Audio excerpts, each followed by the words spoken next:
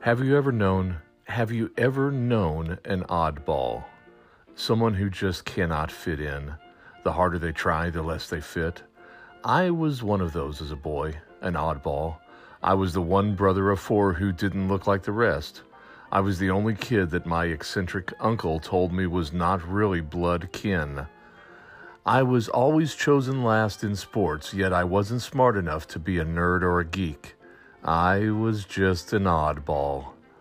So, when I first read this passage in 1 Peter at about the age of 13, I thought I had figured out my place in the world. We're going to talk about that passage and talk about being an oddball. That's the title of today's episode, An Oddball, on today's Christian Holiness Daily.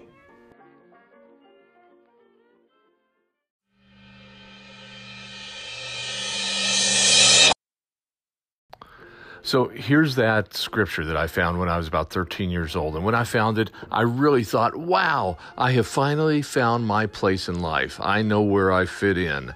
And here it is from the King James Version, because that's what I was reading when I was 13 years old. And it is found in 1 Peter chapter 2, verses 9 and 10, I believe.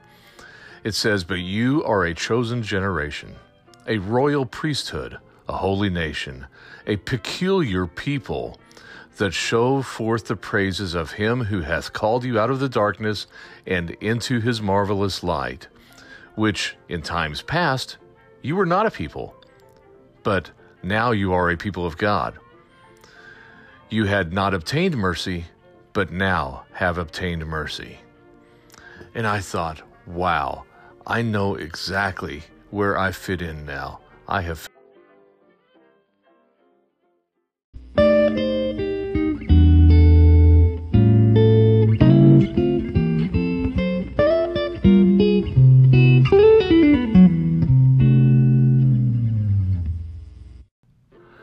was convinced that the gospel was made for losers and that this loser, me, was made for spreading the gospel. I was mistaken about the meaning of these verses. God does say elsewhere that he chooses his messengers and his workers based on qualities that may not be evident to you or I. But this paragraph from 1 Peter does not really address that issue.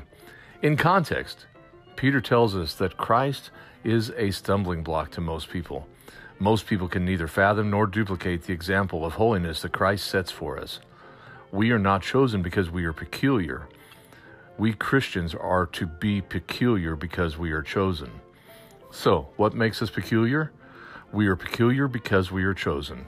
And in particular, our generation, now, in the 21st century, we are peculiar because no one has ever had such easy access to God's Word and study materials as we do. In hindsight, we can never say that we didn't know God because his word was not available. We are peculiar because we are a royal priesthood, witnessing to the lost, interceding for our nation. We are to be an example to one and all. We are peculiar because he has set us aside to be holy, filled with his love, because he calls us to be his own. We are to be his children, his people. That is a term, his people, that was once applicable only to the Jews. Now it applies to Christians. We are his children, his people.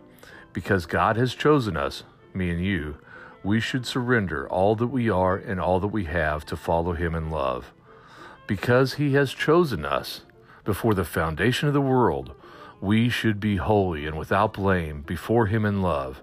He predestined us to adoption, to be sons through Jesus Christ, sons to himself, according to his good pleasure, according to his good will, to the praise of the glory of his grace, through which he made us accepted in the beloved. That's Ephesians 1, 4 through 6. Now we can have redemption through his blood. We can have forgiveness of sins according to the riches of his grace. Ephesians 1, 7. In return, out of love for Christ, we should abstain from the fleshly lusts that war against us.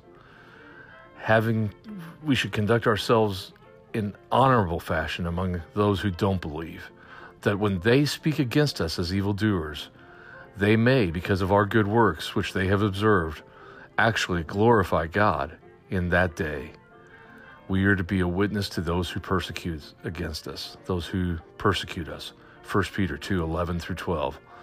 No one has ever accused me of being holy. No one has ever accused me of being perfect, because I am not. I am sanctified through the works of the Holy Spirit. And in return, because I love him, I have made myself a disciple, obeying him day in and day out. But it is a battle, a daily battle. Paul says, I die daily, and I do too. It is an hourly battle. It is a minute-by-minute battle. Breath by breath, I have to surrender to the power of the Holy Spirit.